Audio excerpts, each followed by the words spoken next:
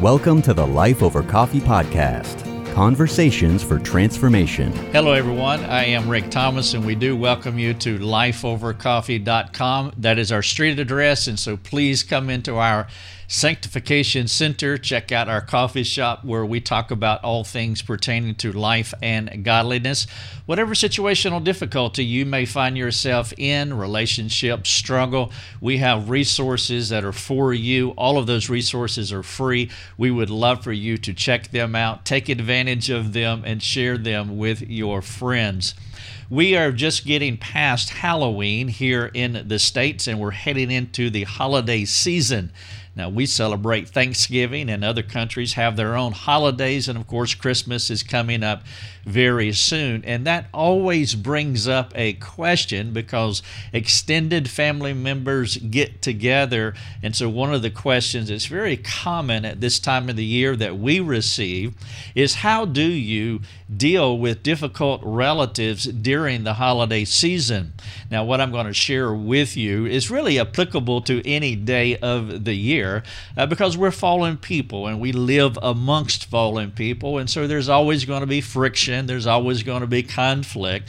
And so if you stumble upon this podcast or this video or the article on our website, even though all three of them are titled the same way, dealing with difficult relatives during the holidays, this will be an excellent template for you to follow no matter what season it is, because again, it just seems that conflict is unavoidable and it comes into our lives sometimes unannounced, and it is really good, especially if you're not in a season of conflict. It's very good to be preventative, that you begin to frame your mind about conflict resolution.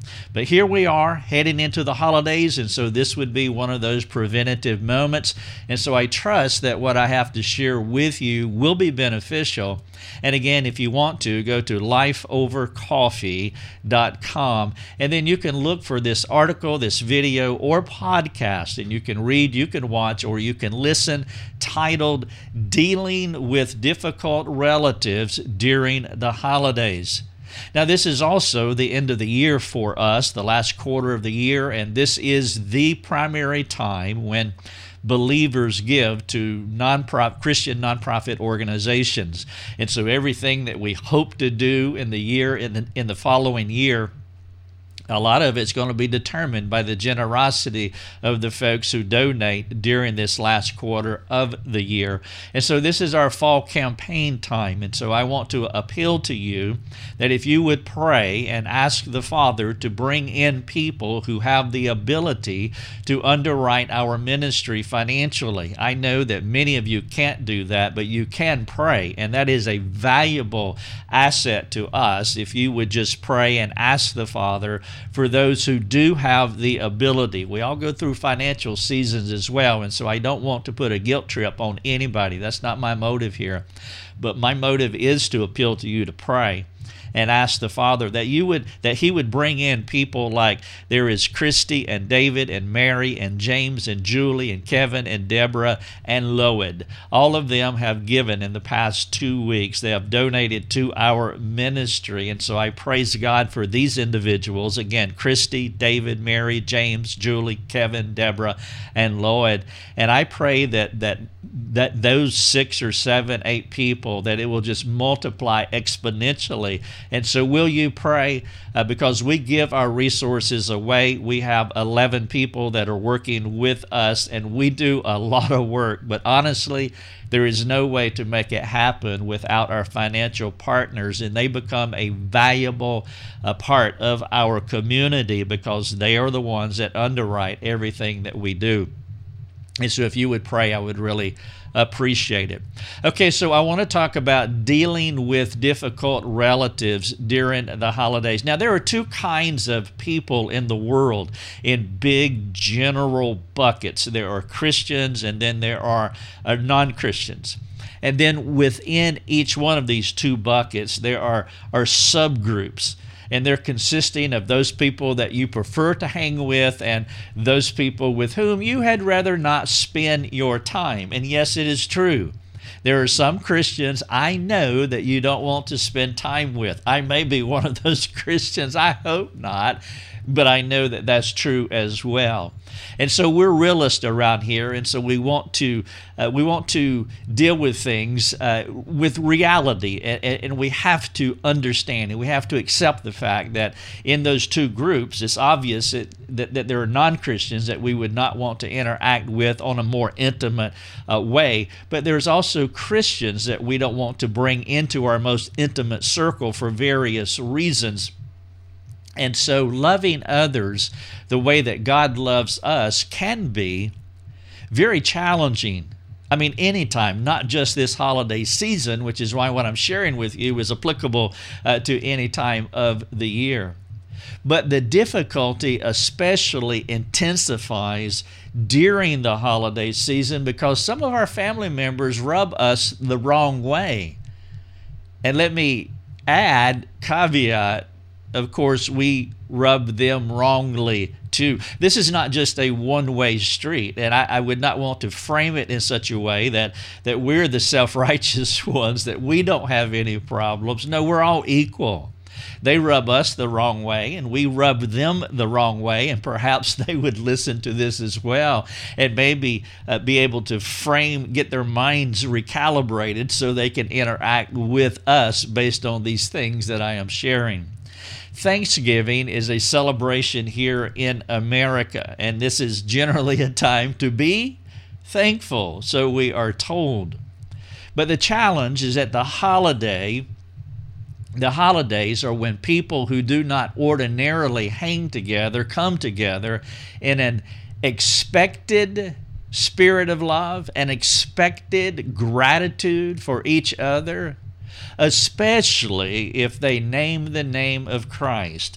And that can be perplexing to some people. They say that they are a Christian, but they refuse to reconcile. They refuse to get along. Yes, it does happen. And so these extended family get-togethers are not always inspiring events. I do talk to many individuals about the holidays, and it never fails. How dealing with those you do not necessarily care for is a point of discussion during this holiday season. Some people look at the holidays with partial dread because of their family's seemingly unresolvable relational conflict. And it may not just be seemingly, it may be in reality unresolvable for whatever reason.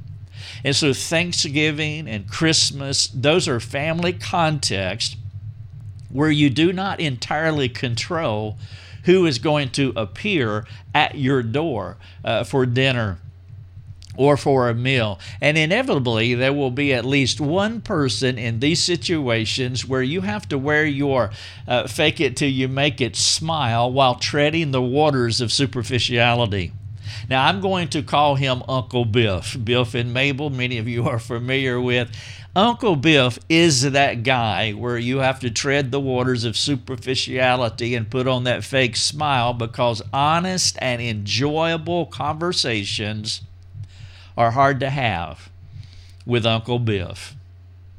Get-togethers with Uncle Biff is a mental challenge as you wrestle through the moral merits of being friendly. To be honest with Biff is to invite conflict and controversy. Just mention politics and we're off to the races, and it can just be a disastrous family event.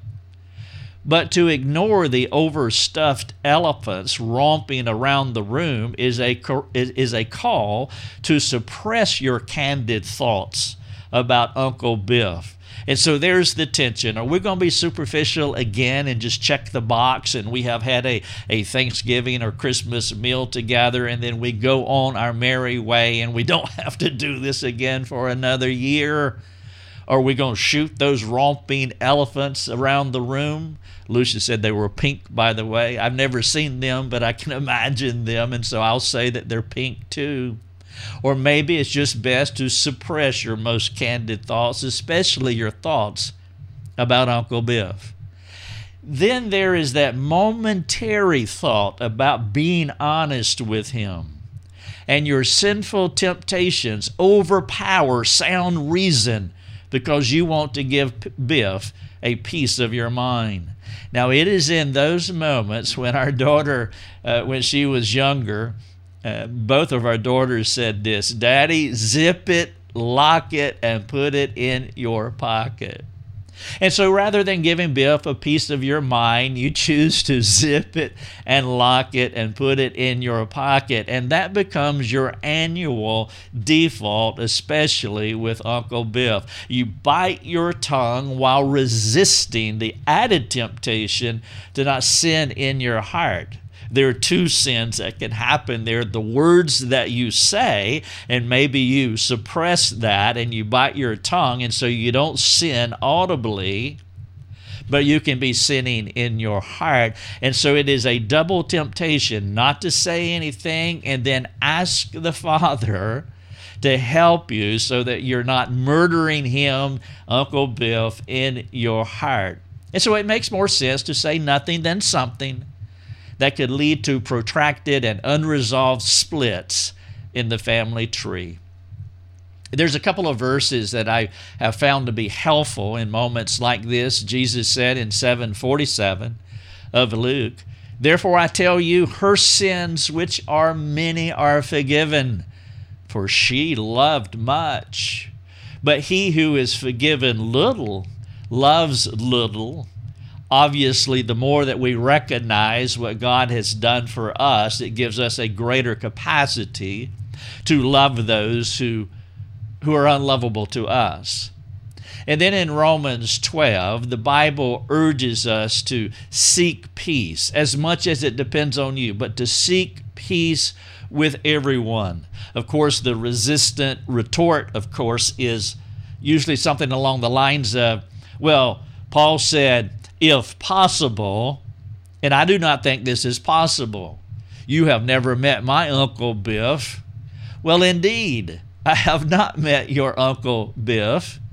But I know that when I am in those moments of potential conflict, I have to bring myself back to the stabilizing truths of the gospel. I haven't met your Uncle Biff, but I have been in those situations. I have my own Uncle Biffs and Aunt Mabels in my life. And the gospel breaks through the fog in my mind and the stubbornness in my heart. It is a beacon showing the way to a blind seaman. The gospel brings relational difficulty down to the irreducible minimum. And what is that? The irreducible minimum is Uncle Biff, and Aunt Mabel, if you want to throw her in there too, is no more and no less of a sinner than I am. We all have this one thing in common. We were equally guilty before God and were ultimately unable to better our condition apart from His grace. It is only because of God's unmerited favor that we stand a chance of being saved from ourselves. It is that truth that must impact and rivet my heart daily, and I trust that it does yours too. The degree to which God's gospel is piercing and affecting my heart will be the extent to which I will respond in a Christ-like manner to all the Uncle Biffs and Aunt Mabels in my life. If the gospel does not rightly influence me, I will not enter into any relational context redemptively. And that is an important statement. If the gospel is not fixing me, not stabilizing me, influencing me, impacting my life, persuading me, managing me, I will not enter into any relational context redemptively. The Christian's goal is to love God and others above all else. And if you are affected rightly by the gospel and are thinking correctly about the gospel, you will be obedient to the gospel. Your obedience is how the Lord will partner with you to help Uncle Biff change. if it's God's will for him to change this season or any season. I am not saying that Biff is going to change. And so we want to make sure that we don't have a quid pro quo relationship with God. God, if you do this, then I will do that. If you will change Biff, then I will partner with you. No, we can't have that kind of relationship with God.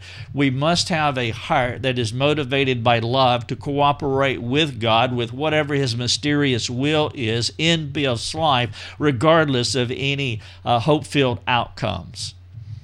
God mysteriously partners with us, allowing us to be ministers of reconciliation so others can potentially know him. Someday, Biff will stand before God and give an account of his life.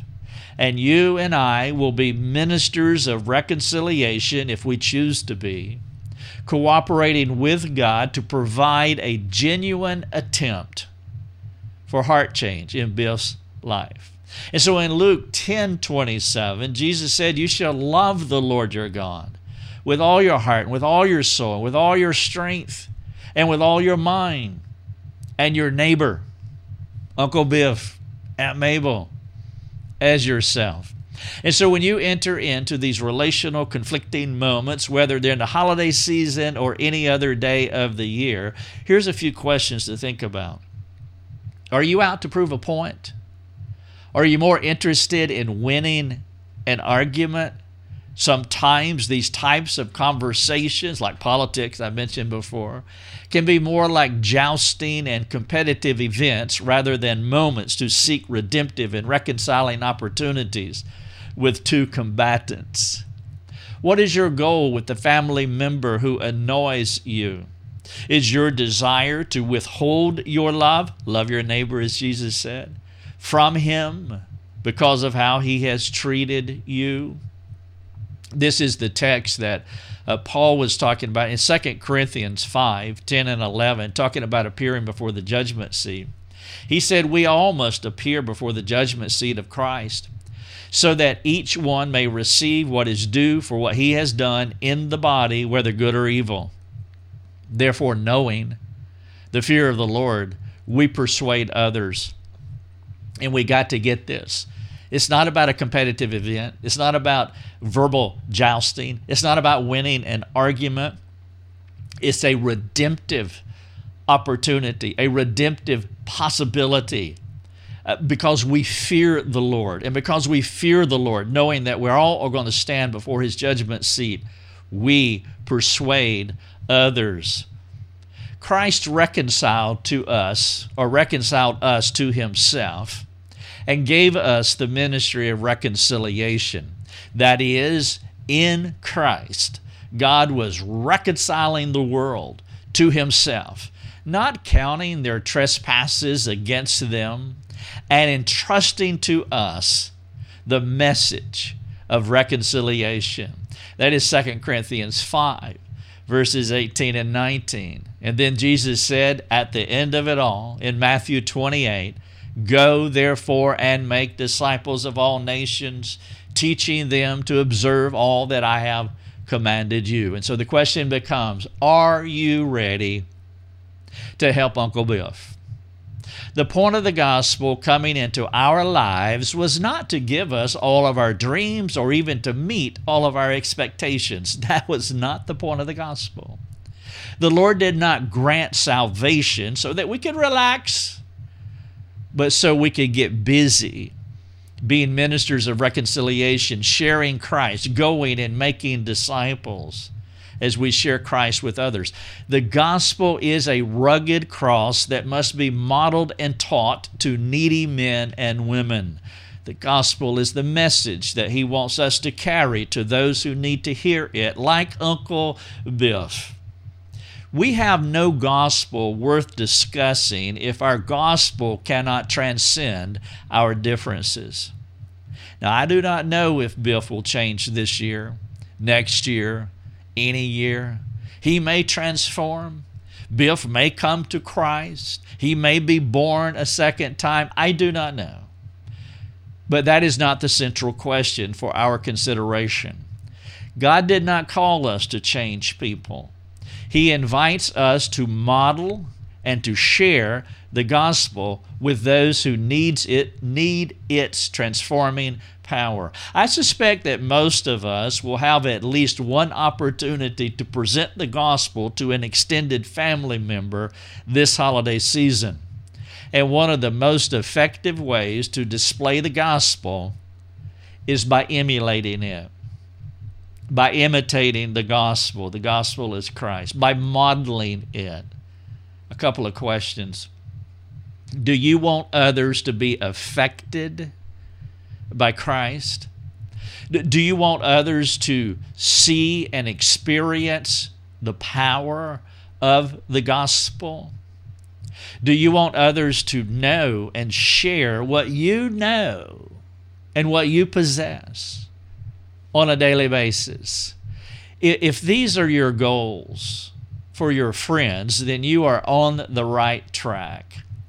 And if these are your goals, let us press the point a bit further, a bit more, as you think about how God responds to you. Let me ask a couple of questions. How did the Father respond to you when you were in your sin? How did He respond to you when you were in your sin? And this is the gospel that you want to imitate. How does the Father respond to you when you sin now? And so how did God respond to you before He regenerated you? And how does He respond to you now after He regenerated you? Well, there's several ways to answer that question, but Romans 2:4 does come to mind. And in that verse, we learn that the answer is that God's kindness led to our repentance. That is one way the Father motivates us to change. Prior to salvation, it was His kindness that we began to learn about. You mean there is a man who came and lived on earth, and He died and He took all of my sin, and I am forgiven of my past and present and future sin? That is God's kindness. I repent. I am born again. And then after we are born again, we still sin. We are not entirely sanctified. And God, again, He just exhibits persevering grace and mercy and kindness. These are some of His fantastical riches that He bestows upon us. And He does not give us what we deserve either prior to salvation or post-salvation. It is the kindness of God, as Paul said in 2:4 of Romans. Kindness is core to who God is and how He encourages us to transform. This idea is our call to those who are troubling our souls. When God was kind to us, it was while we were still sinners. You remember Romans 5:8? While you were sinners, God's kindness, He bestowed His kindness upon us. He did not love us after we got our acts together. Hey, I will love you after you get it together. No, He loved us before we got it together and actually participated. He was the great initiator that helped us to get it together. He loved us while we were living in sin. Maybe Biff needs that kind of loving, fatherly motivation from you.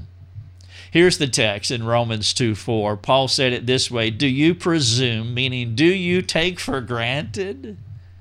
Do you presume on the riches of His kindness, the riches of His forbearance, the riches of His patience, not knowing that the kindness of God is meant to lead you to repentance? A profound thought.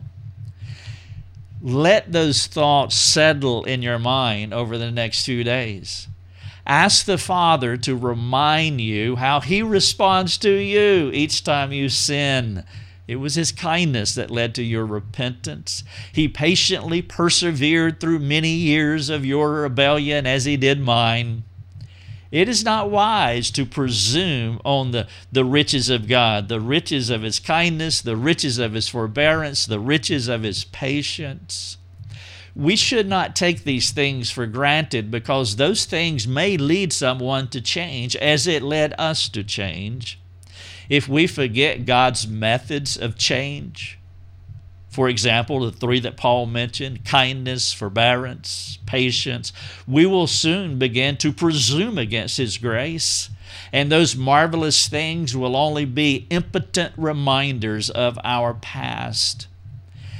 Ask, and Biff will not experience any of those things through us. And so let me ask a couple of questions. Will Biff change this year? I don't know. But that's really not the best question. The best question is, will I emulate the kindness of God? Will I model the kindness of the gospel to him rather than obscuring the cross by my self-righteous attitude toward him? I appeal to you to begin praying for your Uncle Biff today, whoever that may be, asking the Lord to allow you to model the gospel to him during your time together. Let me give you a few examples. How can you serve Biff? What is a minimal way that you can just be Christ to Biff, to bless him? 2, how can you surprise him with grace? The thing that he does not deserve, the thing that he does not merit, just as Christ has surprised us with grace many times. Number 3, how can you respond in grace, similar to the Lord's response and many responses to you? Paul said this in 1 Corinthians 1:4, and he said this to the Corinthians. And so imagine a room full of Uncle Biffs, hundreds of them maybe. He says, I give thanks to God always for you. Some of the most divisive, challenging, and angry people in Paul's life were the Corinthians. They did not like him. They did many things to discredit his apostleship and the vision that he was trying to build in the church. And one of the most influential verses in the Bible as it pertains to how to relate to difficult people is found in Paul's letter to the Corinthians. I just shared it with you, verse number 4. That is a powerful verse, and I think it would be accurate to say that some Corinthians hated him. Even so, Paul was unwavering in his affection and attitude toward these undeserving people. And again, we see this in 1 Corinthians 1:4 as Paul gives us a peek into his prayer life. See, he said, I give thanks to God always for you. And so before he even said that to them, he's talking about his prayer life. He's speaking of something that he has already been doing. He just only now lets them know that he's been back there in his closet praying for these ungrateful, mean-spirited people. Paul was free and untethered from the slanderous and manipulating behavior of the Corinthians. And his freedom led him to his closet, where he got down on his knees and he genuinely thanked God for the people who were hurting him. And so let me suggest that you go to your closet and pray to God like the Apostle Paul. Perhaps the gospel has not changed your heart like Paul's, especially when you think about the Uncle Biff in your life. Maybe you have some work to do with God before you engage the Uncle Biff in your life. My prayer for all of us during this holiday season or whatever day it is where we need to hear this message because of relational conflict, but my prayer is threefold: to be able to pursue God genuinely while appropriating His grace upon our lives, which releases us to be ministers of reconciliation toward those who need what God has already given to us. And so I hope that the Uncle Biff in your life will be surprised by the gospel as he perceives it working in you as you practically model it before him. Ask God to give you the grace that he gave Paul. Ask God to help you pray for the mean, the disappointing, and the challenging people in your life. And may your gospel-motivated attitude and behavior lead to a much-needed redemptive conversation. Now, I have titled the podcast and the video and the article, Dealing with Difficult Relatives During the Holidays. And as I said earlier, it applies to any season of the year because we'll always find ourselves in that relational conflict. And so if you know someone who is struggling, would you share one of these resources, either the article or the podcast or the video? Would you share it with them and say, hey, would you give a listen to this? I think this will really encourage you. And then after you listen to it, let's sit down and talk because this is not going to be easy. Depending on the depth of the disappointment that you have with that other individual, the Uncle Biff or whoever it may be, it's not going to be like flipping a switch and say, oh, I'm better now. I'm gospel-centered. I'm motivated. I'm going to be an ambassador of Christ, a minister of reconciliation. No, probably not. It's going to take some work. And so sit down with another friend and say, I want you to help me until I can work through this. And it's going to take some time because for many of us, the hurts are just that deep. But would you share the resource and then get together and do a little life over coffee? Have a conversation that leads to transformation. And who knows, maybe God will use that in the Uncle Biff in your life. And then finally, would you pray?